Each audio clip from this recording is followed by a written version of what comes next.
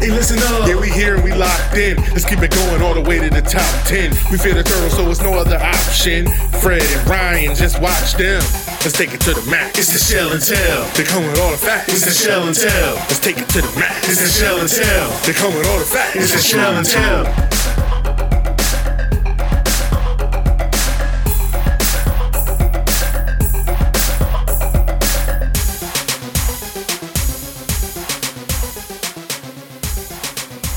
What's up, Terp fans? Fred, Ryan, and Ahmed back with another episode of the Shell and Tell podcast, episode 74, fellas. We're getting up there. Yeah. Close to Count's 100. We're going to do getting something special for 100, I guess, right? We got to do something big for 100. Getting up in pretty person. close. Yeah, in person, live show. 100 sounds about like spring game next year. Could be. Could be. Quick math, I like it. Well, we got a lot to talk about on this week's show as the countdown continues. We're now 15 days away from kickoff 2022. Unreal that it's coming that fast. We'll start this week with a trip around practice and see how things are shaping up heading into the season. Yeah, we'll continue our annual positional breakdowns, and this week we're going to highlight the defensive back room and specialists, and pose the question if the special teams unit can actually be a strength for Maryland this season. Yeah, it sure Big wasn't turn. last year. And Ahmed gives us an update on the latest recruit buzz around both football and our hoop squad. Yeah, man, a lot of exciting things to talk about this week. But before we start this week's show, today's episode is sponsored by Quick Stretch and Body Works. Quick Stretch and Body Works helps athletes with the performance and recovery periods both during and in the off seasons. The naturally formulated athletic performance and recovery lotion is an easy, effective way for athletes to prepare for skill training and workouts in full swing. Founded by Todd Smith, a former college athlete and head athletic trainer at 2 collegiate programs himself. Even some of the athletes at the University of Maryland are taking advantage of this product, including star linebacker Ruben Hippolyte II. Make sure you head over to quickstretchbodyworks.com and check it out today. That's quickstretchbodyworks.com. All right, fellas, before we get into Terp specific, we got to talk Big Ten conference news, big news surrounding the conference as a whole, as it was announced on Thursday that the Big Ten's reached a distribution agreement with CBS, Fox, NBC, and NBC Universal's Peacock on a 7-year deal worth up to $7.5 billion with a B billion dollars, man. That's insane. That's great money as long as we're never playing on Peacock. And I even noticed the deal is potentially could go up to $10 billion, which is pretty wild.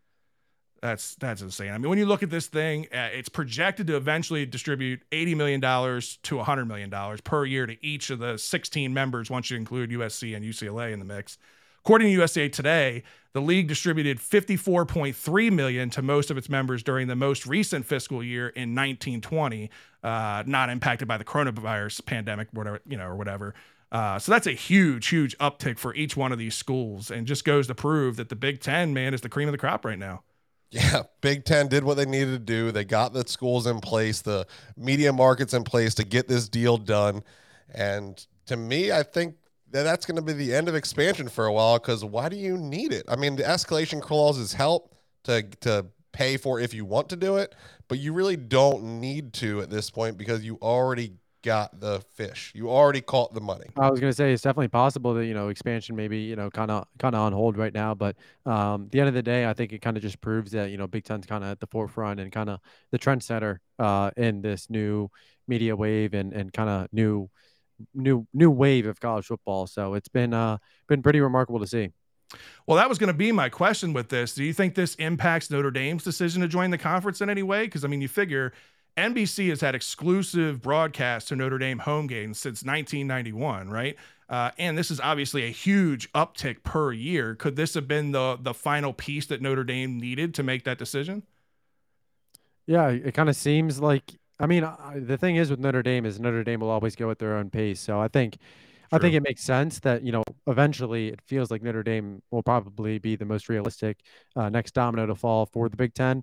But we'll see. I mean, that definitely, kind of caught my eye as well, when obviously with that long time affiliation between the university and network, it just kind of feels inevitable. And this may be kind of that next step. Now, when it happens, that who knows the answer to that question other than Notre Dame officials?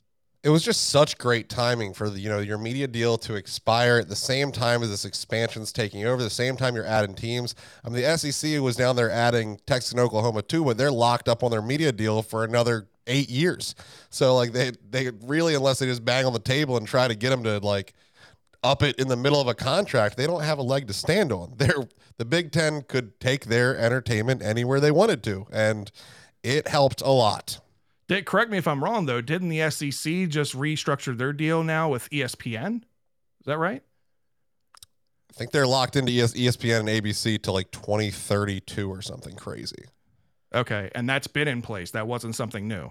I think they're attempting to redo it because of what was just seen. Is what at least how I understood it, because their numbers are nowhere near where we're looking at right now. Yeah. I don't think they would have settled to what they're currently getting paid at this moment. Right. Yeah. I think it's fair. And, obviously, a lot of these schools, I think it's all, even the Pac-12 with the new media rights, they're kind of scrambling and kind of feel like that's kind of a threat to them. So I think a lot of these other networks that aren't involved with the Big Ten deals, I think they'll kindly try and, reevaluate and, reestablish a fair market value. Now, on a week-to-week basis, do you guys think this has any kind of impact or change anything with game time scheduling? Do you see more night games in the future potentially for the Terps, or is it still going to be basically the same type of structure? I think it could be. I think and it's possible. I mean, is Maryland going to have Friday night games? Is that going to be something that's more common throughout the Big Ten now?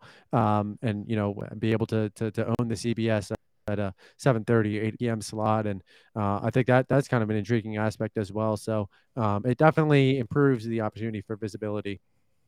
How do you feel about that, Ryan? Yeah, I mean, I think that, as we talked about before, the biggest thing is that there's going to be relevant games for the Terps at night always. There's going to be teams playing on the West Coast that matter for Big Ten standings. There's going to be 7:30 games all across probably 2 or 3 channels a night that you can pick which Big Ten game you want to watch. So that's going to be a lot of fun. It's going to, for us, because we are the East Coast team, I feel like it's going to be very similar to the Ravens, where even though they're one of the top shows in the NFL, they want to put Lamar Jackson in primetime, they're still on the East Coast. So they still get stuck with a bunch of early games because they're on the East Coast, and you can't make LA play at 9 a.m. their time and make it work. So we're still going to see more of the 3:30 and noon games than our fair share probably would be. But sure, we'll get a few more primetime games in there. Well, you talk about the national media, right? And that's something that's kind of been a buzz around the Terps lately, has been the national media attention, really, that this team's getting across the country, mainly centered around Taulia and the offensive firepower this team has. It's got me super excited for this year. I know we're kind of homers at heart, you and I, Ryan, anyway. And we tend to be a little bit more optimistic than the average fan, right? But I haven't seen this kind of national hype around a team since the day before Iowa. Iowa. Long time. Well, yeah, I guess that's true. Up until the game, but I'm saying heading into a season. Yeah, no, they didn't. It's give us got that everybody's much attention, man. This team's set to be an exciting team. Yeah, I think just kind of with the offensive firepower that's coming back, and obviously with Taulia and all the wide receivers, all 5 offensive linemen coming back, and I think even the running back room, they're kind of young, but I think they do a really good job complementing each other. Yeah, I mean it's definitely reason to be optimistic and kind of see with heading into year 4 why there's so much optimism and heightened expectations around this team going into the season. Well, I know in his recent press conference, you had a chance to talk to Locks, and you actually asked him a question about what's the key to success for this team. And he talked about the depth being the key to this team, but he brought up some interesting names.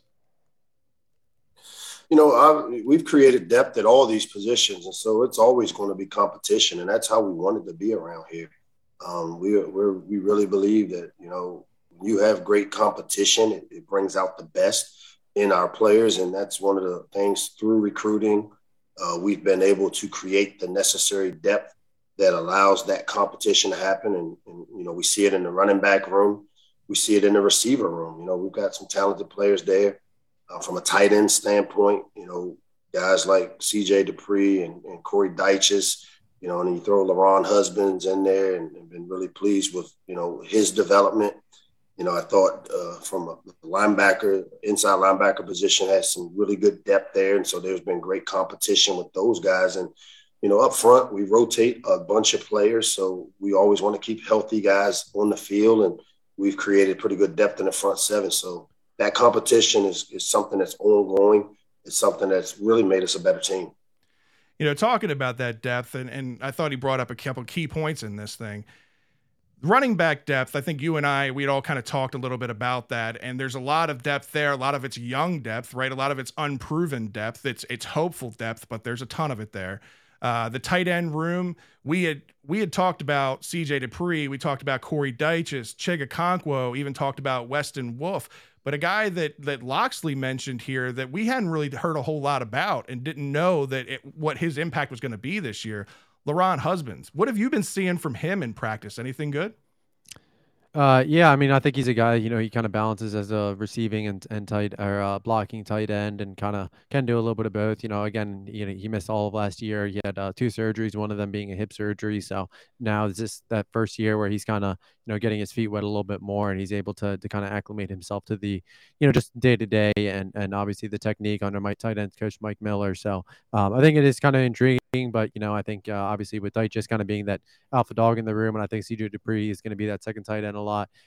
Wouldn't surprise me if we do see both Weston Wolf and LaRon Husbands. I think the two of them will probably be battling for that third tight end spot, but we'll see. I mean, obviously with so many receiving threats, does Weston Wolf, does he still command the same amount of snaps? So it might be a package deal type of situation where Husband sees the field in some packages, Wolf sees it and others to kind of alleviate Dupree and Dyches a little bit more. So definitely, I think there's some quality depth behind Dyches, who I think is going to be a really big playmaker for this offense this year.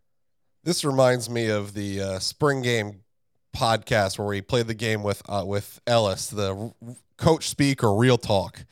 Right. Is this real talk? Is this like the guy that's going to be, competing for number 3? Or is this just like you said, somebody coming back from injury, needed a little rah-rah. He's working hard. Locks wanted to give him his due and give him a little shout out, give him a pep talk, kind of thing on the side. We'll never know. But it was very interesting to hear that name first. It definitely caught my eye. Also, it was really good to hear Locksley saying nice things about the inside linebacker group because, it was one of the worries we had was just like, yeah, like you said, we have plenty of potential. There's guys we've been excited about there, but we just really haven't seen them all put it together. So it is nice to hear that because we really haven't heard a bunch of promotion on that side of the ball. Well, a couple of guys that don't really need a whole lot of rah-rah hyping up because their names kind of speak for themselves. Dante Demas, Jayshon Jones, both coming back from major injuries. How have they looked at practice coming back? Has things been good? Yeah, they this practice this past week, they were able to kind of work on some of those deep routes, and Demas looked good. Obviously, both of them, both Demas and Jayshon Jones, they both look good. They're both still wearing the knee brace. A couple others like Leon Houghton, Ramon Brown, but those are more precautionary. I mean, again, I think both of them. Jayshon Jones, I definitely expect back, full strength week 1. I think Demas is still trending that way. They're still being cautious with them, but it sounds like we'll see him. How much we see him week 1, I think that's kind of to be determined, especially against Buffalo. You go 3-4 touchdowns. Do you just kind of help him, get the game reps and then say, okay, like, just relax or get ready a little bit more. But so far so good. They're not being that cautious, as we all saw the Maryland clip of Dante throwing down a dunk from the free throw line at Locks' basketball court. I was like, where is his knee brace? Why is he playing basketball? What's going on here? I couldn't believe that happened or that they would promote that happening. Yeah, my heart skipped a beat. I mean, I went immediately into the Thunderdome. Shout out to the Thunderdome in our chat room, man, to see. And of course, Dewey was in there already like, wait a minute, why is this guy not wrapped in bubble wrap? What are we doing He should here? be cryogenically frozen until game time. Exactly. No, it's good. I have fears, obviously. I mean, we went through Terrell Suggs years ago, tearing his Achilles, playing basketball like that. So, I mean, look, they're human beings. They're gonna be. They gotta have fun. They're gonna have fun. They're gonna do things. It's just, God, I don't want to see it. Out of sight, out of mind, kind of thing. Like, don't post it. I don't need to see it. I mean, just them posting practice videos where they were throwing like the big workout balls at them while they caught pass. I was like, why are you throwing balls at Deshaun Jones's legs? Are you out of your mind? Chill out, guys. Yeah. But, we had talked a little bit about the wide receiver core prior to going live, Ahmed, and another surprising name you had mentioned just kind of briefly, and I wanted to bring it up on the show because it caught me off guard. Specific name lining up at wide receiver, a guy out of St. Francis, but not a guy that we would normally think of at wide receiver. John Griffith lining up at wide receiver. What the hell is this about? Yeah, so I saw him 2 weeks ago at practice. It was after practice, and I saw him just with the wide receivers with Coach Brewer, and that was kind of weird. I remember I said something, and no one else kind of acknowledged it, and I don't know if they were paying attention, honestly. And this past week, the roster has him at number 18, and I was like, that is number 17, and that is John Griffith. And I asked someone, and it's just, I was told it's a strictly a fall camp move with Deshaun Jones with the miss, still. It sounds like, they're participating in the vast majority of workouts, which is kind of to help with the depth a little bit. And when the staff wants to stay cautious, Griffith kind of helps replenish depth a little bit more on, third, fourth strings and whatnot. But I think it's kind of interesting. I don't think I ever expected Griffith to kind of line up as an athlete like that. I do think that it's just kind of good for the quarterback room as a whole. I mean, obviously he was a guy that got there in January, and, once he moves back to quarterback full time, once the season starts, it just kind of gives them a dual threat kind of option. But, he would be a backup guy still. Yeah, you can't.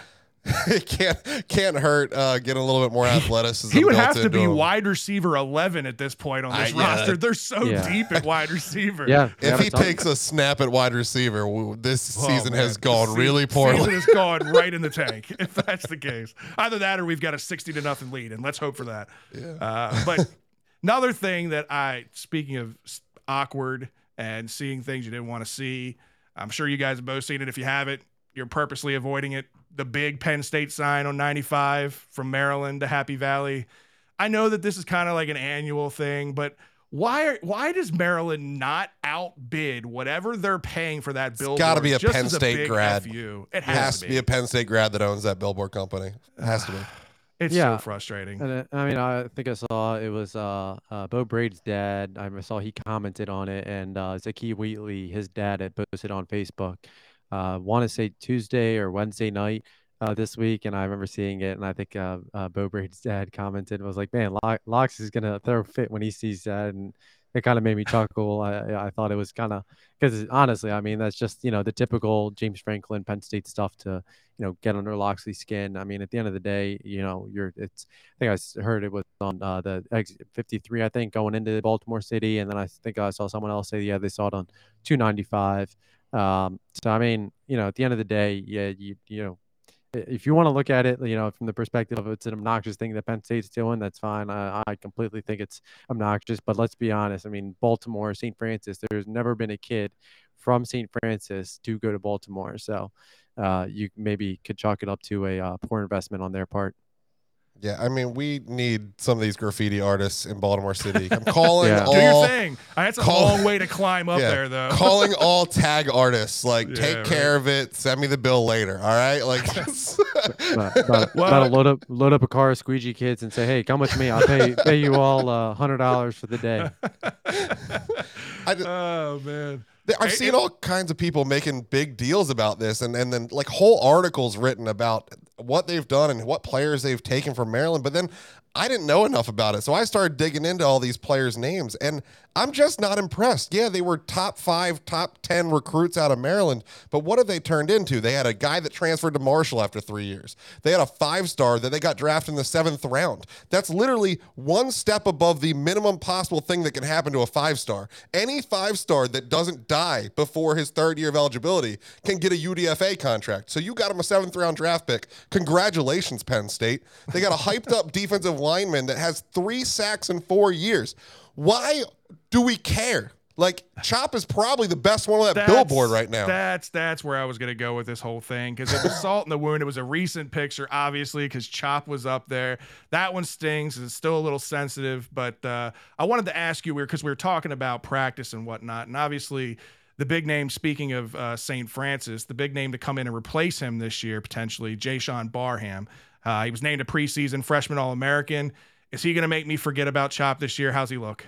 Yeah, I mean he's a stud. I think they kind of, when he came in and enrolled as a freshman, I think the biggest thing was whether he plays inside and out, and I think that was kind of a question that wasn't like oh, I don't know where he's projected. It's more like he can kind of play inside, he can play outside. Where does he kind of fit? I mean I think I definitely had high expectations for Chop when he signed with Maryland, and he kind of struggled to kind of generating pressure off the edge, and I know he struggled against Jalen Duncan in practice, but I think Jason Barham, I mean, every single person you ask, Brian Williams, Ruben Hippolyte, I think Dante Trader got asked the question as well, Darrell Nachami, I mean, they all talk about this guy is essentially playing well above what you expect a freshman to play, and that's not even bringing up Caleb Wheatland, but I think Jason, I wrote it on the site earlier this week. It just kind of feels like it's just a matter of time until he becomes that full-time starter. And now I think that's big praise because, you obviously have Ruben Hippolyte who will play one side, and then Benaje Gote, Jeremy Sprague. And so I think, it kind of speaks volume to just how dominant Barham is, against the run, against the pass. I think he has great instincts, great speed, and has a great feel for the game. And it seems like it's kind of translated really well. And obviously he benefits from enrolling in January. Keep Talking these my guys, lingo. It's getting me excited. Keep these guys fresh. I don't care. You got 4 starters for 3 positions, bro. Like go with that Eagles defense from a couple years ago where it didn't matter. We didn't have starters. We just had 7 dudes playing. Like it worked out for them. So I'll be happy if we can keep them fresh, and hopefully that means keep people not injured, because that's the key to our defense this year. Our starters can roll, but our depth is not quite where it needs to be on that side of the ball. Yeah, so let's get into that, man. Continuing our annual positional breakdowns, we're going to talk this week about the defensive backs first. We'll start with the corner specifically, because obviously if you talk about depth being good on this team, if there's any areas of concern, it's cornerbacks, it's DBs. So how concerning is the depth to you, Ahmed, with this group? Yeah, I think it's kind of intriguing because obviously I think when you look at the starters, you kind of know what you're getting, and I think there's a high ceiling with those guys. But then behind them, Lionel Whitaker and Perry Fisher, I think those are 2 guys. Chance Harley is another guy who kind of came in from Villanova as well. So it's just kind of unproven. But I think I remember talking to one person, kind of just about Perry Fisher because he enrolled in June, excuse me, and he was kind of asking, how's that transition been for him, because it was pretty instant after he got on campus. I think it was definitely within the week where he made that move from wide receiver to corner. But what I was told essentially is, he's a guy who's a former quarterback as well in high school, and just kind of having the IQ and the instinct as a quarterback to help that translate as a defensive back, knowing what the quarterback tendencies are, that kind of helps. And obviously he's a great guy. He has really long arms. That was something that I kind of liked about him as a wide receiver, but I think he has, natural speed as well. So I think he'll be leaned on. And obviously Corey Coley is a guy that, he enrolled last January, and I think he benefits from, playing week in, week out, NFL talent in the Big Ten. So I think there's definitely some unproven talent. It'll be really interesting to see, if one of these guys goes down, hopefully, God forbid, any of these guys miss time. But this room will have to grow up pretty quickly. Yeah, this is a room where you can't afford to have many injuries at all. Yeah. And obviously you've got a couple of studs. I think Tareeb Still and Jacorian Bennett both can be great boundary corners for this team. I think the biggest question mark for the starting corners, who plays that nickel role? Who steps up and fills that spot? Anybody in the front seat you think for that? I think it could be Tarheeb Still, and I think Isaiah Hazel. I know we have him as a safety, and that's kind of where he is as a backup right now. But I think he could also kind of fill that role. But I think Still, when you had Still, Banks, Bennett all healthy, I think Still just his frame. I think that kind of made him a nickel corner, and also he did a really good job kind of generating pressure. And remember in conference play last year, they used him to help blitz to help generate some additional pressure off the edge. So I think, I think that's kind of the guy I have in mind right now. So Yeah, the you see, open. I was gonna say, so you see Bennett and Banks playing the boundary and still sliding into the slot in a nickel formation. Yeah, Banks Okay. Banks was a big loss for that unit last year. I mean, I think Yeah. he was a guy even when he signed in high school. I mean, I remember he was pretty unknown commodity when he got offered and then he signed. But it was like every single time he got to campus, you just heard like, dude, this guy's like better. He's better than I thought the last time I worked out with him, or he's better than he was last month in practice. Like he's a dog, honestly, and I think he's a guy that he'll probably, as long as he stays healthy, I think he's a guy that will definitely become a bigger name in the Big Ten. So I've been a big fan of him. I think he plays real physical. I think he's in line for a big season. Yeah, still sack at West Virginia is in the opening credits for Shell and Tell. As that corner blitz took care of that quarterback, no problem. That's right. Right. You already mentioned the names, but I just want to talk a little bit deeper. I mean, Corey Coley, it's a big boy, 6'2", 180 playing corner. And like you said, he played an unfortunate amount of football last year with all the injuries that we had. He played 11 out of 13 games, had multiple starts, and he stepped up at big times. He led the team in tackles against Michigan. He had his first pass breakup in the must-win against Rutgers. So, like, he got early exposure that I think could help. He could end up being a good depth piece. Never thought it'd be there. So I think that will help in the long run. Yeah, that experience is going to be crucial. Yeah, exactly. I mean, at the end of the day, last season, yeah, it's tough when, you're kind of, Jacorian Bennett was playing through, the broken fingers. Obviously, Deontay Banks went down pretty early. And then, you kind of lean on Corey Coley to step up. And, when we kind of talk about, the depth to kick off this unit, we talk about Perry Fisher, Lionel Whitaker, Chance Harley, guys that, a little bit inexperienced, at the college level. But, if they're forced to play early, obviously, you trust Henry Baker because he's a guy that is very technical and he hones in on, details and technique with his cornerbacks. And you kind of see it during the open portion of practices. That's just kind of been who he is since he got to Maryland. But at the end of the day, if those guys all play now, you look at this room 2-3 years from now, obviously, portal can all change and, bring in guys to help fill the, starting roles and things like that. But that's exactly what helps build the level of talent in the room. So I think Corey Coley is a guy, even though he was thrusted and asked to grow up pretty quickly, I think he's a guy that is kind of a spitting image of, exactly what you want, guys that see the early playing time and, down the line, they're able to provide that quality depth. So I think it's very safe bet that you see Corey Coley in the 2 deep this year and quite frequently on the field. Yeah, Chance Harley is one of those guys that I just forgot about. Like, it was one of those transfer portal hits that kind of was like under the radar in the complete dead period where nothing was really going on. I was actually doing the countdown when I came across him and I'm like, oh yeah, like that's an option, because when we lost Kenny Bennett and I was looking at the spring game and I was like, all right, well, Levante Gator looks better than he's ever looked. And like the next day, Gator's like, yeah, I'm out of town. So like the cornerback depth in my head was like a real problem. I mean, I know we've talked all the time, like, Ahmed, where are they getting me another corner? And I just kind of forgot this guy happened. I mean, he brings good credit with him. 6'1", 195 out of Villanova at the Landon School. He was all conference. First team all conference and a lacrosse star, which always screams complete athlete. Which is always good to see. See that with Jared Barnhart in the NFL right now. It's great. Ridiculous athlete. Yeah. One guy I did want to bring up and just get your take on is a guy that I was kind of high on coming out of high school at Spalding. Jayon Venerable hasn't played a whole lot since his time here with the Terps, but he was a stud at Spalding. I saw a video recently. I think it might have been Ty Felton picking on him a little bit. I thought that was kind of funny. But Deontay Banks. Oh, it's Deontay Banks. That's who it was. Yeah. I saw that. What's your take on Venerable? Do you think he gets into the slow, rotation boy? at all this year? Yeah, I think he's a guy. I think he could play safety, but I also think he could kind of that roll into a nickel DB as well. I think just his frame and his tendencies.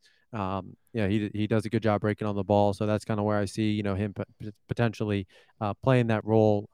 Just, remains to be seen, how efficient that he can be in man coverage. But I think that he's a guy that maybe a year away from like significant playing time, but he was I believe the first commit in that 2021 class. So yeah, he did a good job, kind of just breaking on 2020 class. So I think he did a good job of kind of developing. So we'll see. I think it's a possibility that we kind of see him on the field this year. Well, I'm gonna put your feet to the fire a little bit with this group, right? Because obviously the talent level with Bennett, Banks, and Still is elite. Do you think that they're up there in the top 3 to top 5 in the Big Ten as far as the trio of corners if they're healthy? Would you put them that high? I would say top half. I don't know if I'd say top 3, but I think they have the potential to be. At the end of the day, it's going to be all about breaking or turning the pass breakups into interceptions. I mean, I would think it was the Indiana game last year when again, Ja'Cory Bennett was dealing with broken fingers, but that ball went straight through his hands and right to the opponent team, Indiana wide receiver, and I don't think they got a touchdown out of it, but I know they got a big play out of it. But that I think that's kind of the next step for these guys to cement themselves as among the best in the Big Ten. I think it's an impossible question because how do you even measure just your top 3 corners versus the other top 3 corners? Because it's a position where you don't just play 3 dudes. Like there's plenty of plays where there's 5 corners out there playing. So if they pick on your number 4 and 5 and your pass defense is terrible because the 4th and 5th guy couldn't hack it, it's going to be really hard to say. I do think that out of this group, you're going to have at least one, probably 2 second team cornerbacks in the Big Ten, like second team all Big Ten type deal. Good for me. I like it. But I just think that they could spread the ball out on us, and we might not see the overall team stats to back it up. I really hope I'm wrong. I hope we got a bunch of studs. There's plenty of people in here that have some ball hawking history in high school and over the years. So hey, high risk, high reward seems to be what the offense has been over the years. Let's get our hands on some balls on defense and make this work. Yeah, and I think I was just going to add, 1 point on Chance Hartley. I think that's a guy. So he got added to the roster the day before camp started, and he's the son of Charlie Hartley, who was in back end addition to the staff, and he filled the role that Henry Frazier once had. He left the program, and his Chance dad, Charlie, as the new direct character and leadership development. So that was kind of how that whole transfer happened and kind of helped add some depth. And obviously, it wasn't like we hired your dad so we can get your transfer DB. It just kind of all worked out that way. So I think, I think that's another guy that, he'll be leaned on. But yeah, like you said, just playing multiple players, that's a guy that's going to see the field a lot. Corey Coley, Lionel Whitaker. So we'll see. I mean, Lionel Whitaker was a guy that they liked a lot as well. So yeah, it'll be interesting. Talent. I think he had like 5 interceptions was in his senior year or something. Big ball hawk and the all hair team, best hairdo on the team. That is facts. Let's move to the last line of defense, being the safeties, right? Because that's probably the biggest question mark. Because obviously you lost immense talent. I mean, you lost Nick Cross and Jordan Mosley, both very talented safeties, so they're big shoes to fill. Bo Braid, Trader, do you think these guys are up for the task? Yeah, I think so. I mean, I think Trader is a guy that he's kind of been able to draw some consistent praise. And I think the only question that I had coming into the offseason is, I know he got a chance to play a ton last year, 12 games. So I think that, he's flashed the range, he's flashed the speed and the instincts. And he's I don't want to say he's soft-spoken leader, but like he's kind of emerged as that young voice for the safety room. But I think it was kind of interesting. Isaiah Hazel was a guy that I thought had a chance to be that as the veteran, the early leader. But I think Trader's kind of quietly taking that job as his own through fall camp. So I think Trader kind of fits perfectly as a free safety, and then Bo Braid, I think he's a guy that he can even come in the box and kind of generate pressure that way. I think he's really good tackler, and we're probably going to see some big hits out of him, probably this year, if not, for the rest of his Maryland career. I think he's a guy that is definitely going to turn some heads. So we'll see. It's a young tandem, so it'll be interesting to watch. I hope so, because Ahmed's been saying Bo Braid's name for a long time, He has. even before Nick Cross left. But in my head, Nick Cross is a man to replace, because I don't think we ever got to see what Nick Cross truly could or was in this defense, because he constantly had to play out of position to cover injuries elsewhere. He had to play in a spot in man coverage in places that I don't think he's going to do in the NFL. But that's a strength to Nick Cross, is his ability to play in the box. He can line up as a free. He can play all over the field. That's a benefit to him. 100%. I think that Nick Cross is going to be one of those Terps that takes a ridiculous jump in the NFL. He's going to look better in the league than he did in college, is my thought process, because hopefully he'll be in a spot where he gets to play to his strengths and not what we need from you today. Right. So I think that Nick Cross is awfully hard to replace. I hope they can both be Jordan Mosley level, and we would still be okay. Well, you mentioned Dante Trader and Bo Braid. Obviously, they're the front runners to be the front two. In passing, you kind of mentioned Isaiah Hazel's name in the mix. Does he look to be that third rotation guy? This is a guy that was a big get for Loxley, but as a wide receiver, and you do see a lot of wide receivers transition to defensive back and vice versa. Worked out pretty well for Diggs' brother in the NFL Trayvon. now with their Trayvon with Dallas. Do you think Isaiah Hazel's got a chance of being in that 3-man rotation? Yeah, I think so. I mean, I think again, like what we talked about, he's a guy that his fourth year. I mean, he's seen a lot of playing time, and you can't discount that, especially come Big Ten play. So yeah, I expect Maryland fans to kind of see him, and inside linebackers, obviously defensive rotations and whatnot.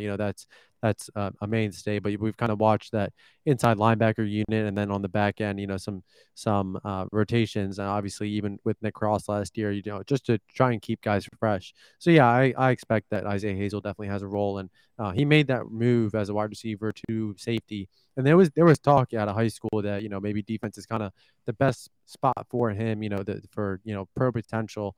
But he made that move, kind of approached Loxley and said, hey, there's a bunch of guys in front of me right now. I want to see the field earlier. So that was kind of what helped facilitate that move to defense. Yeah, I think Isaiah Hazel is just going to be that, athlete. I mean, that's what he is. He came over the flip from WVU as a wide receiver. We don't know if he's going to play backup corner, if he's going to be a starting corner. Is he going to play backup safety? I think realistically, he's going to be that number 2 kind of all the way across the board. Somebody that can just fill in, keep these guys fresh, move along. But my biggest question is also, when are we going to see some of these younger guys, some of these depth pieces? How are they going to use this, 4-game session that we've had? When are we going to see our freshmen, Ahmed? Yeah, I think, that's another fair question. I think Gavin Gibson was the guy that he tested very well in the spring, among the fastest DBs that, were healthy, or fastest players on the team of the guys that were healthy. So I think he when you watch look at the transformation picks, he was the guy that, he looked noticeably different. And then obviously Levain Scruggs, he enrolled in June. Lots more tattoos. I remember that. Yeah. But and it was a debate whether it was a sleeve tattoo. I remember that. He just put some clouds on his arm. Yeah. But I think again, Loxley's pretty strategic with getting those guys, maximizing their 4 games while maintaining a red shirt. Do both of those guys, do they see the red shirt? It's a possibility, but we'll see. I think it's possible that, between one of these guys, or 2 of these guys, one of them will probably play more than 4 games. I'd lean toward Gibson just because he's got here earlier. I think Scruggs, I think he kind of fill in, behind Bo Braid there, but we'll see. I think it'll be kind of intriguing. I think they'll probably both play 2 out of the first 3. Probably one of them will play Buffalo and Charlotte, and one of them will play Buffalo and SMU, and then just kind of gauge how the rest of the season goes, and see where we need them, and if they're going to burn the red shirt, how much more they'll have to play. But I think that'll get them a good look at what they have out of these 2 guys, if they can split it up that way with a little bit better athletes in those Charlotte and SMU games to test them against and see where we're at, is probably how I would see it playing out. Yeah, so I mean, it sounds like, listen, I understand that there's a lot of question marks on this part of the defense specifically, because like you said, there's just not a ton of depth there, and you gotta keep these guys healthy. But the core group of what we have, the starters that we know that are going to be out there day in, day out, I feel like this has the potential to be a very good group if everybody stays healthy. So that's going to be the key to this year, you know, and it's Terps key every versus year. Terps. Got to stay healthy. Got to stay healthy. So hopefully we can do that. Before we go any further, we want to take a second to highlight Nilwire. Nilwire is a fan-first NFT marketplace created by a couple of brothers whom are also former athletes to help connect fans and athletes together. Their mission is to help athletes monetize their name, image, and likeness utilizing blockchain technology and bringing value to their fans. With Maryland defensive lineman Mo Kite and Ami Finau partnering with this fast-growing company, their vision is to help athletes beyond sports and provide them a network with fans on another level. Be on the lookout for the Baller Series 1 NFT collection, which will be launching on the Nilwire marketplace this month. Make sure to sign up for pre-sale on nilwire.io to get early access to the athletes' NFTs and support the players. That's nilwire.io. I got to be honest. I wasn't a big NFT guy for a while, but now that I know a couple of Maryland guys are involved with it, I'm going to support it. I need to check it out. Listen, if Gary V's behind NFTs, then I'm going to be behind NFTs. Yeah, and Turtle NIL, the Maryland basketball NIL collective, they're also utilizing NFTs as well for they did it last season with Fats, Dante Scott, Eric Ayala. So it's an intriguing space. Yeah, I mean, I was on the Twitter live space when NIL or Nilwire here was first launching. They had all their athletes with them. I think there were actually 3 players on the Terps during that live Twitter space, and they all seemed pretty excited about it. And there were also combinations where, for the guys that aren't really sure of the NFTs, there were a lot of discussion about this first launch where, yeah, it's an NFT, which is like a picture with, code behind it saying it's yours. But there was also physical items that came with some of these purchases, and, whether it be memorabilia or just interactions with players, things like that are more tangible for people that just don't get the NFT world. Still check it out because they had some cool stuff talking about it that way. That was me. I was one of those guys. That was one of my old man moments when I finally realized, this is my first old man, technology thing that I just don't get. In the beginning, I just didn't understand it. But now I think it's really cool. And obviously it's the new way of the future, man, and the way of collecting things and displaying things and having ownership of something in a digital world. So Make sure you get out there to nilwire.io and check it out today. Well, we're talking about a couple of stud players out here for the Terps, and Ahmed had a chance of asking Loxley about who he thought the front runner, the top weapons, the leaders on the team were going to be. And we're going to check that clip out now. Roughly having that first week at Pad so far. I know before fall camp, you kind of mentioned, this is kind of the time where you find, your playmakers, your leaders, things like that. Anyone kind of been able to fill those shoes early on? Yeah, I mean, we've had a bunch of guys that make some plays in practices and games. The guys that have been around here and done good things have still been consistent in the receiver room, the running back room, our DBs, the front 7. So it's really hard right now to just throw out some names. If I were to throw out a name, I'd say it starts with Chad Ryland, our kicker. I haven't talked a lot about that, but probably one of the best pickups we've had out of the transfer portal. Another weapon. Scoring the ball is really important, and he came back from his off-season training and has been killing the ball. And I'm really, really excited about having that consistency from that position. So if I had to give somebody a little love about, the guys that really have stood out to me, it's Chad Ryland, and his confidence is at all-time high. He's kicking the ball out of the end zone on kickoffs. He's been very accurate on his field goals throughout camp, and I really expect him to have a big year for us. We're talking about kickers? Did I hear that right? We're talking about kicker, all the names. Leaders and weapons. A kicker, right? I mean, how much how frustrating was the special teams unit last year as a whole, and how many games did we all the way there? Until Virginia Tech game? It all was the terrible. way until Virginia all Tech. the way until the Virginia Tech I gave them that good juju, and then they started off with a return for a touchdown. That was great. But I mean, to hear that, it's a big, big boost over where we were last year. I mean, Petrino, he started off hot as younger, and then it seemed like his career kind of tailed off a little bit as he got older. I don't know if the pressure just got to him or what happened over his career. But to get a guy in here like Chad Ryland's one of the best, incoming transfers for this class, I think is big for this team. It's going to be big for the offense. Yeah, I mean, I think it's really interesting. I got a chance to talk to Ryland actually, and a couple of times now. Before he transferred, after he transferred, and at that big Maryland media day, excuse me. And I asked him because I saw a clip where he nailed a 65-yard field goal. I believe it Saw was at that. Kohl's. Yeah, and I was like, "Is that your career long?" He's like, no, I hit a 75, and yeah, I had the wind at my Okay. back, and I was just like, dude, No 65 to big a deal. 75, like, yeah, I Yeah. mean, and that's kind of why. I mean, granted, after first scrimmage, that's kind of it was the first couple of days in full pads. We were reported the Friday before, they were in pads and they were in partial pads. Last Tuesday they were in full pads, and then that after that first scrimmage, that was again, a handful of days where Moxie was able to see that. But I think Ryland, one, I think he's one of the best kickers in the country. It was actually Logan Delizio, my guy on the site. He got a chance to talk to an anonymous portal kicker that Maryland was looking at before Ryland came, and he was like, "Yeah, that guy."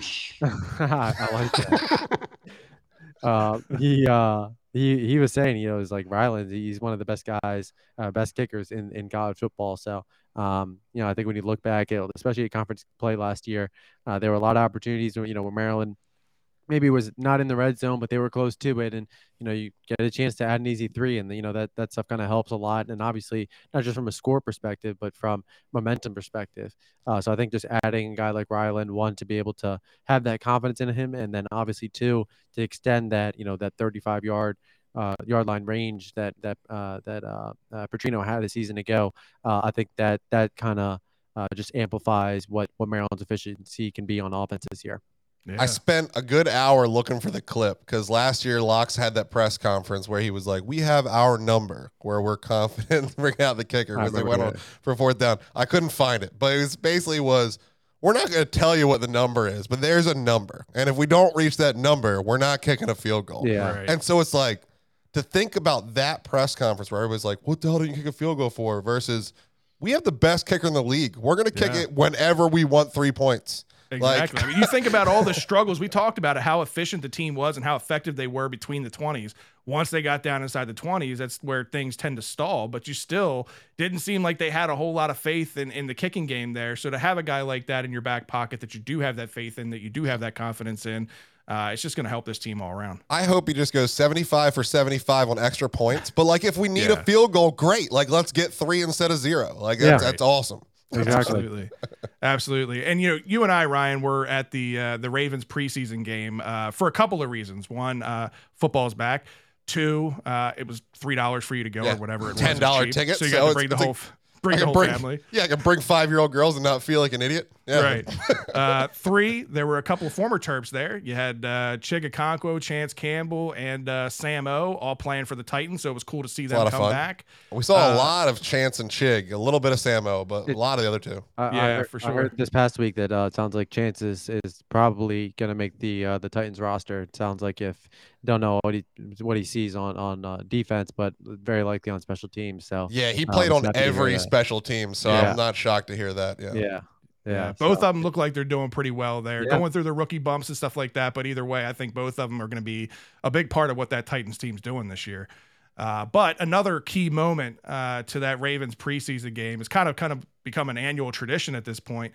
Mike Locksley and crew was there to announce a scholarship, 2 scholarships. Kind of cool how he did it.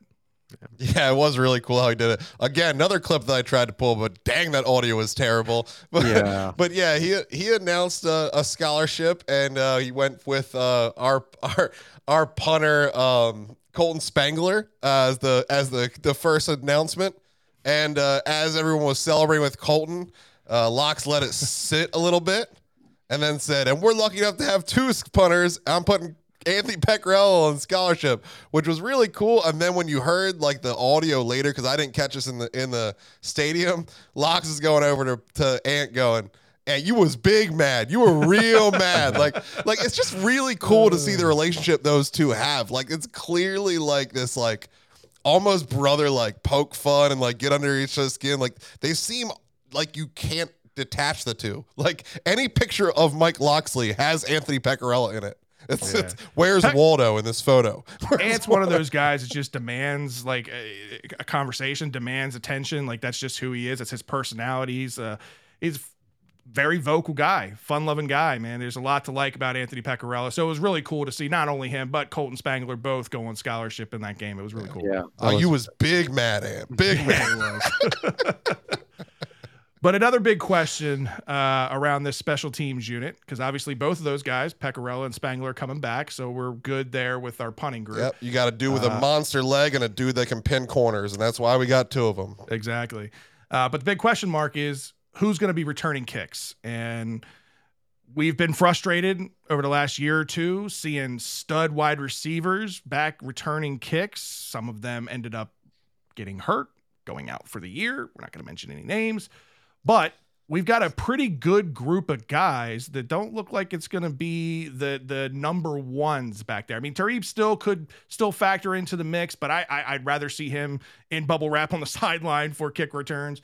But they've got a couple of guys they can pick from to return kicks. I mean, I think Tareeb still, I mean, he's kind of been, the primary punt returner his first 2 years. So I expect him to kind of be that third guy. And then, again, my guy, Logan Delizio, he heard a couple names, Ty Felton, Deontay Banks, Octavian Smith, Herman Hemby. And I think when you kind of look at all those names, all those guys kind of fit the same mold. I think Ty would be the biggest guy in terms of, his frame, but all those guys, they're shifty. They're very great top end speed, especially Herman Hemby, Octavian Smith. And if you're a subscriber on Inside the Black and Gold, I've raved about Octavian Smith more than once this offseason, and I think it's really lived up. I think he might be the underclassman that kind of surprises some folks this fall.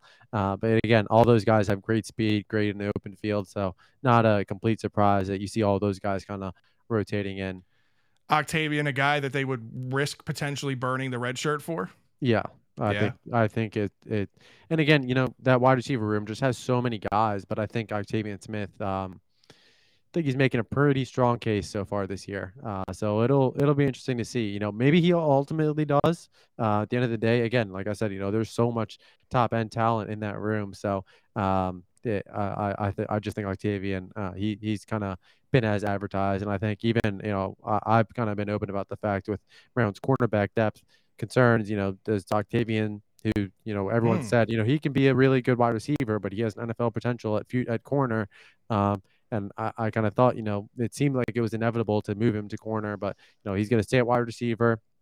But yeah, I mean, I think it's possible that Maryland fans see him for more than 4 games this year. So he's going to be he's a fun guy to watch, and he's a even easier guy to root for once you get to know him more. Yeah, I was just looking at the heights on these guys because in my head, Octavian Smith just sounded too long just from my high school highlights I was watching. But both him and Ty are 6'1", so I'm not completely against that. It's probably on the high end of the guys that I want returning kicks. I want no 6'3", 6'4", lanky bodies out there getting laid up anymore. That's not who's supposed to be there. But yeah, I don't hate any of these names. There's a ton of speed, ton of youth and talent. Tareeb's still, I think, more just punt return. I don't really think should be out there on kick returns. It's great to have your starting corner available in case they do something dumb on a punt team. That's always great to have them out there. But there's a lot better options here than we saw last year. Yeah. in my starting opinion here. my gut is at kick returner we see Banks and Hemby. I think that's my gut. And if it's not Banks, it's going to be Octavian. But I don't want that to come across as me dismissing Ty, because I think Ty is. I've heard he's done really good both at wide receiver, and I think he's kind of flashed a little bit. He's electric, man. Yeah, especially at kick return. So I think he has a chance. But I think just Banks and Hemby has. The top end speed that, we've heard it coming out of high school and then through last year. And then obviously he redshirted last year, but, he's going to play a big role in that running back room. And I think, maybe you have all these guys because the running backs, they're kind of leaning on multiple younger guys. Do you keep them fresh, things like that? So I think it'll be kind of interesting to see what ends up getting finalized. But like you guys said, there's multiple guys that can kind of fill that role. But I think just Banks and Hemby. I mean, Banks did it even in the spring. So, and Banks, I think, had kick return touchdowns in both scrimmages, if not at least one. So, all these guys are more than capable. So I don't expect to see Rack on punt return at all, but are you telling me Rack's off the kick return now too? That's what we're hearing. So, okay. So we'll that see. Makes me feel he's better. And he's another guy that, he fits. He that showed it mold last better. year. We've showed it. Yeah. NFL, if you want it, that's what I did. We don't need Yeah. to do it anymore. We don't need Yeah. to do it anymore.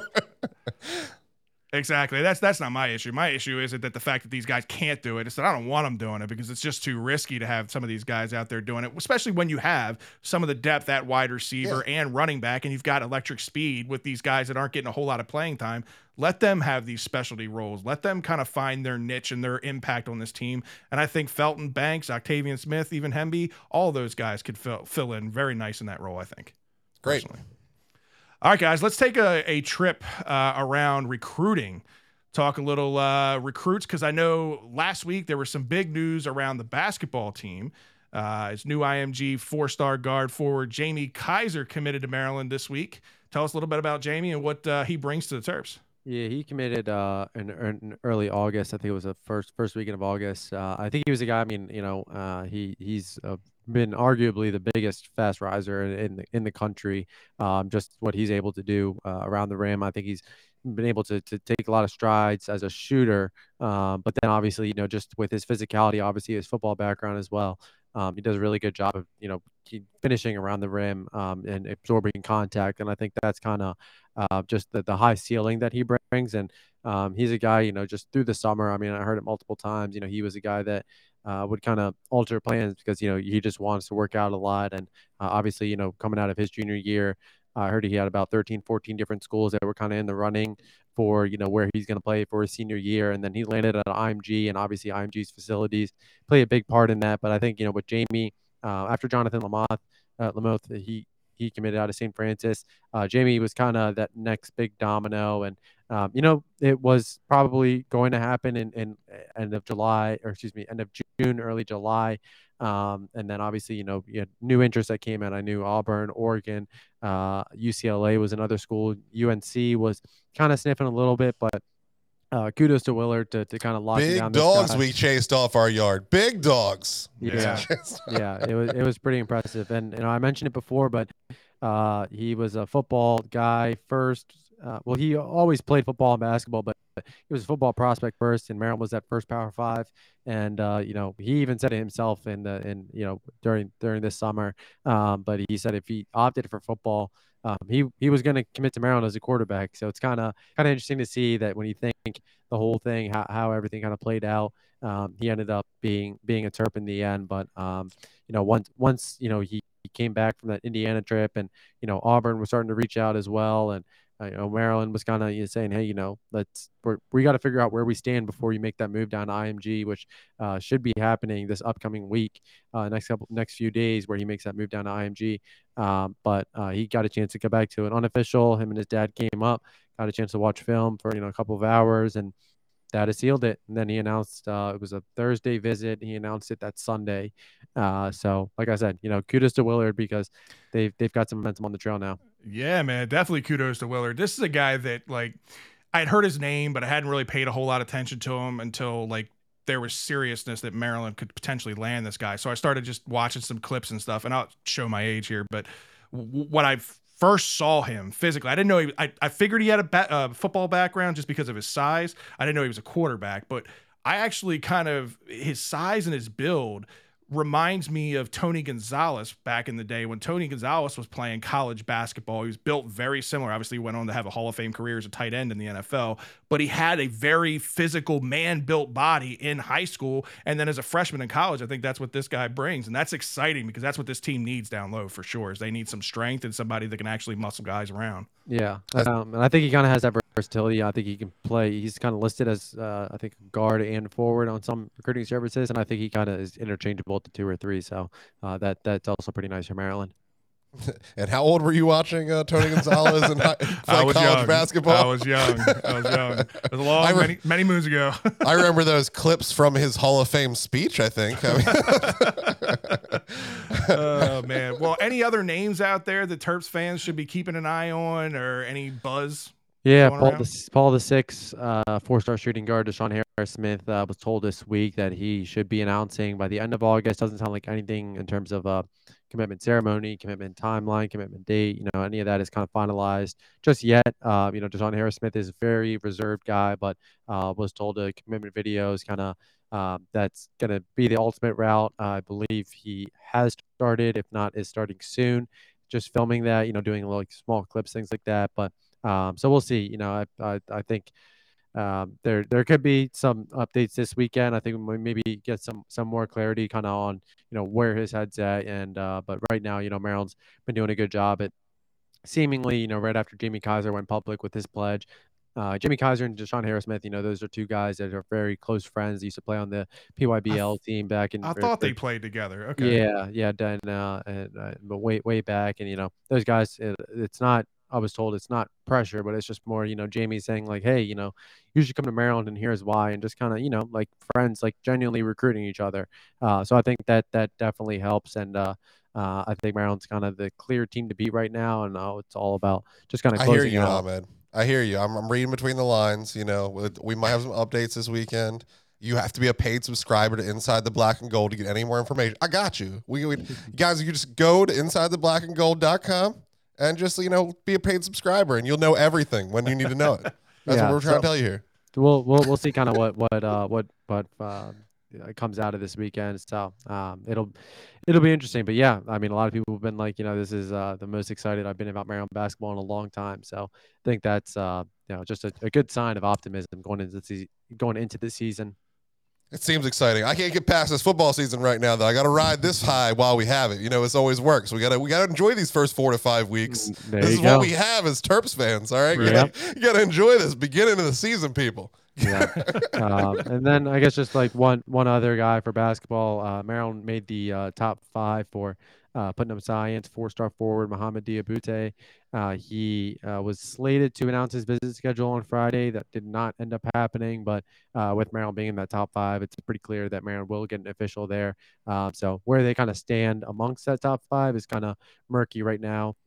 But he's another guy that obviously Maryland also made the top 11 for 4-star South Kent guard Marco Jackson, but top 11 going into a lot of schools. Exactly. So I think that was, and I've kind of wrote about it a couple times this summer. He unofficially visited over the summer. I think a couple people on social media were saying he officially visited. That was not the case. He has all 5 official visits left. So I think there's kind of a lot to figure out for Marco. So we'll kind of see what happens. But again, Maryland has John Lamoth, Jamie Kaiser, and then if they do land Deshaun Harris Smith, like I expect them to right now. Again, it's not 100% finalized. Maryland has to close that out. But if they do get him, that'd be 3 guards, and then are you getting a Marco Jackson? I mean, just logistically, it doesn't make sense with all these guys, especially 4-stars, getting early playing time options other schools more readily. So we'll see. But again, Mohamed Diabute would be that 4-star wing player for Maryland in this projected 5-man class. Well, like you said, man, kudos to Kevin Willard. He hasn't wasted any time getting his feet to the pavement and making a dent out in the local area specifically. Yeah. So it's really good to see. This is I think right now exceeding expectations, at least for me in year 1. Yeah, I mean it's hard, especially with local recruiting. I think that's kind of been the biggest draw. I mean, Deshaun Harris Smith, if he commits, he'd be the 4th high school local signing. 4th local. Yeah, I butchered that twice. But both of those guys, like I said, just being able to lock down the top talent in the DMV, I think that's just refreshing for a lot of Maryland fans. Yeah. So, Willard knew that he needed to do that, and that was a pain point for Maryland fans going into the coaching transition into the Willard era. Yeah, 2 very exciting teams here at Maryland, and Loxley's got a job to do. We got 9 games to win this season. Let's go. And while he's doing that, he's got another job. We have to lock down our next year's recruiting class. So what we got going with the football side of things, Ahmed? Yeah, Churchill wide receiver Zeke Abbott, who's actually a two-sport athlete on the basketball side as well. He's kind of told me a couple times, it was going to be maybe an early fall or end of summer commitment, but he'll be announcing his commitment at the end of the month, and Maryland's in a good spot with him. Good counsel. outside linebacker Dylan Gooden was slated to announce on August 9th. He ended up postponing that decision, and his last visit was on July 30th for Maryland's invite-only barbecue. So Maryland's gradually becoming a bigger player in his recruitment, and Carroll five-star Nick Harbor. That's the name. Yeah. We need those 9 wins to convince There him. it is. I was hoping you were going to bring him up. 100%, man. He might end up rescheduling his official visit to LSU. He'll also officially visit South Carolina in mid-September. South Carolina is definitely a school to watch with him. He's Where the fuck did these guys come from? I'm so done with South Carolina. I just don't even remember this being a thing. So I went to, and kind of sidetrack a little bit, but I went to the Spalding DeMatha scrimmage on Friday night, and I was talking with someone, actually a subscriber on Inside the Black and Gold, and kind of talking about South Carolina. And I had some of my friends that went to South Carolina out of high school, and there's a heavier DMV presence at South Carolina than maybe you initially expected. And I think just kind of with how everything went out with Jayshon Barham last year, I think they're kind of also make DMV a little bit of an emphasis this cycle. I think it's kind of interesting. They're a hot school. We kicked a hornet's nest. Is that what you're telling me? Sounds like it. Yeah, I mean, I don't. Or South Carolina style. We put our hand in the fire ant nest. I think at the end of the day, South Carolina realized, that the relationships that Maryland had with Jayshon Barham and whatnot, that kind of, Maryland was able to turn the tide heavier than South Carolina could. But South Carolina is doing a good job with Nick Harbor. LSU is also a prominent contender. Michigan's still in there, and Maryland, that official, not finalized, not scheduled or anything like that, but should be the first weekend of December. That's kind of been the target. And then when I asked Harbor, he kind of said the same as well. So, those December officials for Maryland, especially for local guys, you can never rule them out. So we'll see. It's going to take a lot. Maryland also a lot. Caleb Dean on the track and field team this past month. So that's a big loss when you look at, Maryland prioritizing and emphasizing the track and field program, which is so prominent for Nick Harbor.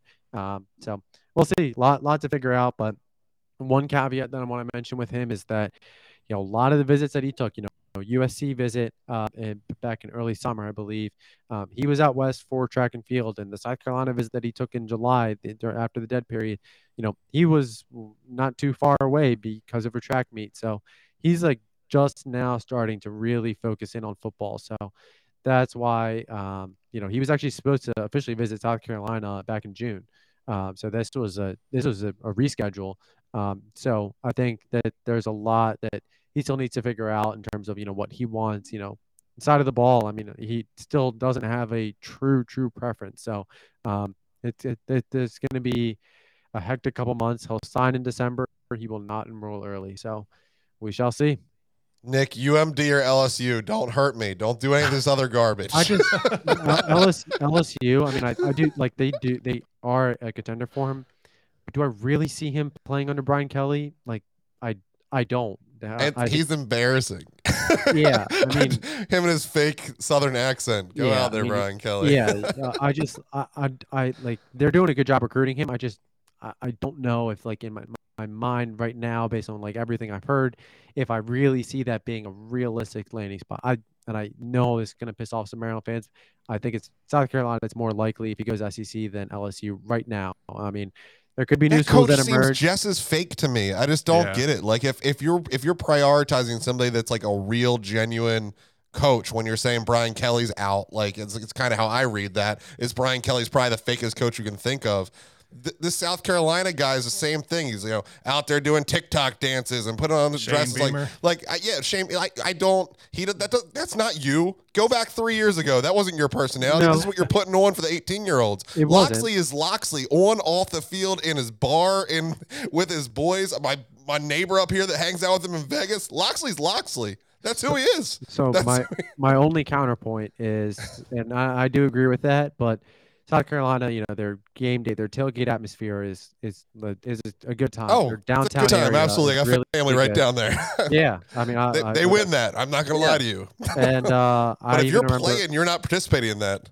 no, 100%. But like that, those are the things that you kind of see. When and you that's, go on the visit, that's what the hype is, man. That's Yeah. where all the excitement builds. Is from the outside in, man. So it's Yeah, all so you about the listeners game that day aren't coming to the experience. games on Saturdays is the problem. Exactly. Get your ass down there and come party with us. and it's kind of it sounds stupid, and I 100% acknowledge it, and I definitely brought this up during the Tosin and Babalade recruitment down the stretch, but South Carolina fans do a really good job on social media, reaching out, making a kid feel wanted, and some recruits prioritize and pay attention to that more than others, but it's been consistent from their end. So if you're a Maryland fan and you feel like that's kind of something you're interested in, just saying, in the NIL era, you can tweet the hell out of recruits. So, Maryland, you look at, guys that have committed, the feedback, and then you look at any of the guys that have recently committed to South Carolina. It's not the same wavelength. So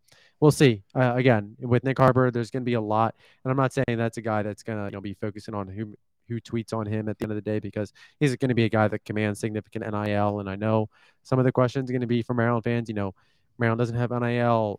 What we can't compete, and that's, excuse my French, but that's just bullshit. Because Look, even Turtle NIL, when that was not finalized and that wasn't public, wasn't eliminating the possibility for basketball players to get NIL opportunities. And when there were schools that were approaching Raheem Jarrett, I know Alabama has been kind of publicly linked to them already. There's been some other schools that kind of sniffed at him.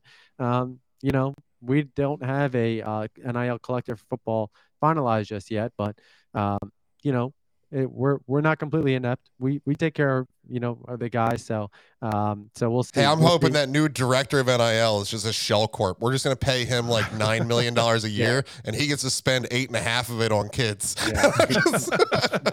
Plot twist: the director of NIL is just an LLC set up in the Cayman Islands. Yes, that's great. Right. That's exactly what I was hoping it was.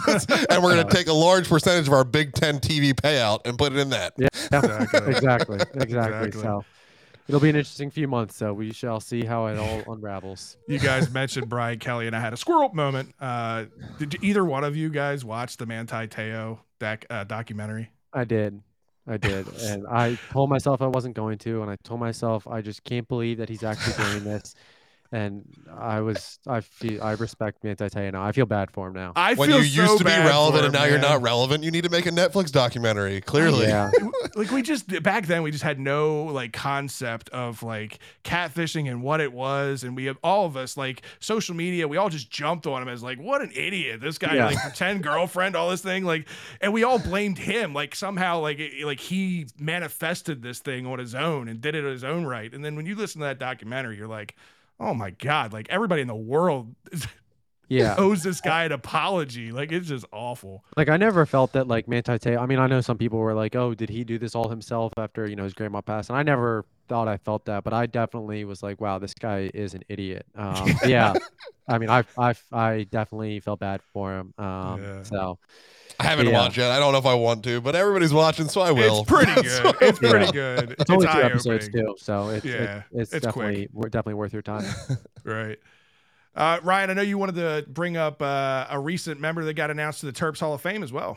Yeah, absolutely. I mean, it kind of speaks to how old I am. So the Terps Hall of Fame representatives this year really hit into kind of the wheelhouse of my Terps fandom. These people were all very relevant when I was in high school. So like old enough to have fun, old enough to go down and do dumb stuff on campus, but still young enough that like these players were kind of gods to me. So of course we had some big names all the way across. Christy Tolliver winning the national championship for the women's team, all these guys. But Vernon Davis was the football representative here, and Vernon Davis is probably one of the biggest memories I have from Terps, from my Terps experience. So I'm going to let Locks talk first and then kind of touch on my memories of Vernon Davis here. Yeah, he was part of a class that was probably one of the more higher ranked classes that Maryland has had. And I can remember, he's a guy that, much like the Rakims and the Stephon Diggs, he was part of the forefather of the DMV movement of staying home. And could have went anywhere in the country and decided to stay right here at home and made used this platform to create a great career at the NFL and now even beyond with some of the things he's doing in his life after football. Comes from a great family, grandma, Miss Adeline, who, I've had the opportunity to get to know her very well, having recruited Vernon to Maryland, and obviously Vontae, his brother, to Illinois. Know the family very well. Was a guy, like I said, that came in, stayed home, showed that staying home, you still can reach the goals you want to reach by playing here at Maryland for the hometown team. And again, a great Terp. Yeah, I mean, he was the dude of all dudes. Like one of the most complete tight ends in Terp history, if not the most complete. Yeah, and I mean, his NFL career backs up everything that he did here and in the Terps career too. I mean, I was drafting him far too early in fantasy drafts to make sure I had a stocked Terp as always. Fred's gonna take all my money this year because he'll know when that he'll get me to buy DJ Moore in the second round or something stupid. But yeah, I mean, I would sit there in Section 7 and literally every time he touched the ball, I would just chant NFL. And that was just basically his name. I mean, and that was back in the day when our section was kicking it. So I would have the whole section kicking with me, NFL. So it was an awful lot of fun. If you needed 3 yards, hand it to him. You needed 6 yards, throw it to him. The man could do literally anything. Some of my fondest memories, multiple field rushes during his time. He's a great. Even though he's doing some weird stuff with his acting post football, I haven't seen a movie worthwhile yet. But hopefully someday he can transition from these B-rate movies to the rock Hollywood lifestyle that he's trying to represent there. But on the football field, man against boys, and some of my fondest memories as a Terp fan, absolutely. Yeah, definitely a guy that, like I said, most complete tight end, and I followed his career through the NFL, his years with the 49ers. He was a very effective tight end, could have been used a little bit more, I think, in the offense, but man, he's just a great person, a great guy, and a great tight end. All right. Well, we appreciate you guys tuning in as always. It's a wrap on this week's episode. Stay tuned. We got 2 more weeks before season kicks off. We'll probably get at least 1 more, if not 2 more shows out prior to the season kicking off. If you guys want to follow the show, make sure you're doing so on all of our social media accounts. You can follow the show on Twitter at Shell and Tell Pod. You can follow Ryan at Terps B. Espert. Follow me at Fred BLBS. Follow Ahmed at Kafir the Turtle and at Inside Black and Gold. If you're not doing that by now, you're wasting your time. Get there, sign up, follow the account for all the latest scoops and updates on recruits. Ryan, sign us off. All right, guys, well, get down to the stadium. Make memories of your own. I'm telling you, it's worthwhile. Bring your kids, bring your wife, bring anybody down here. It's a good-ass time. If you want to hang out with the Shell and Tell boys, we're down there in Lot 4B every Saturday before the game. And if you're not from here, we're probably coming close to you. We're headed down to Charlotte and out to Michigan, so come talk to your boys. Guys, we only have 14 days left, so it's more important than ever. We got to keep these boys safe, keep these boys healthy, get into the year with action. So here's to wishing all is well under the show.